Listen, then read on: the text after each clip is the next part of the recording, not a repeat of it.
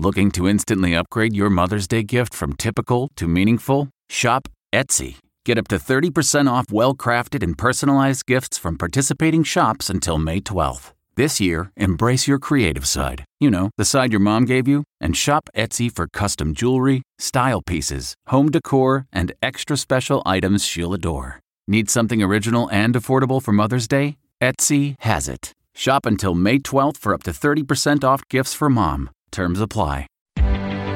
Reporter's Notebook. Minnesota's top prosecutor is joining a review into the police killing of Amir Locke, a black man who was wrapped in a blanket on a couch when officers with both knock and no-knock warrants entered the apartment with a key, then shot him as he began moving. Locke had a gun in his hand. Police say they had to make a split-second decision. They admit Locke wasn't named in the warrant but put out a news release calling him a suspect. Locke's father says the 22-year-old was asleep and was startled when officers came in. The family's attorney says lessons should have been learned after the police killing of Breonna Taylor, a black woman, during a botched raid in Louisville in 2020. Allison Keyes, CBS News.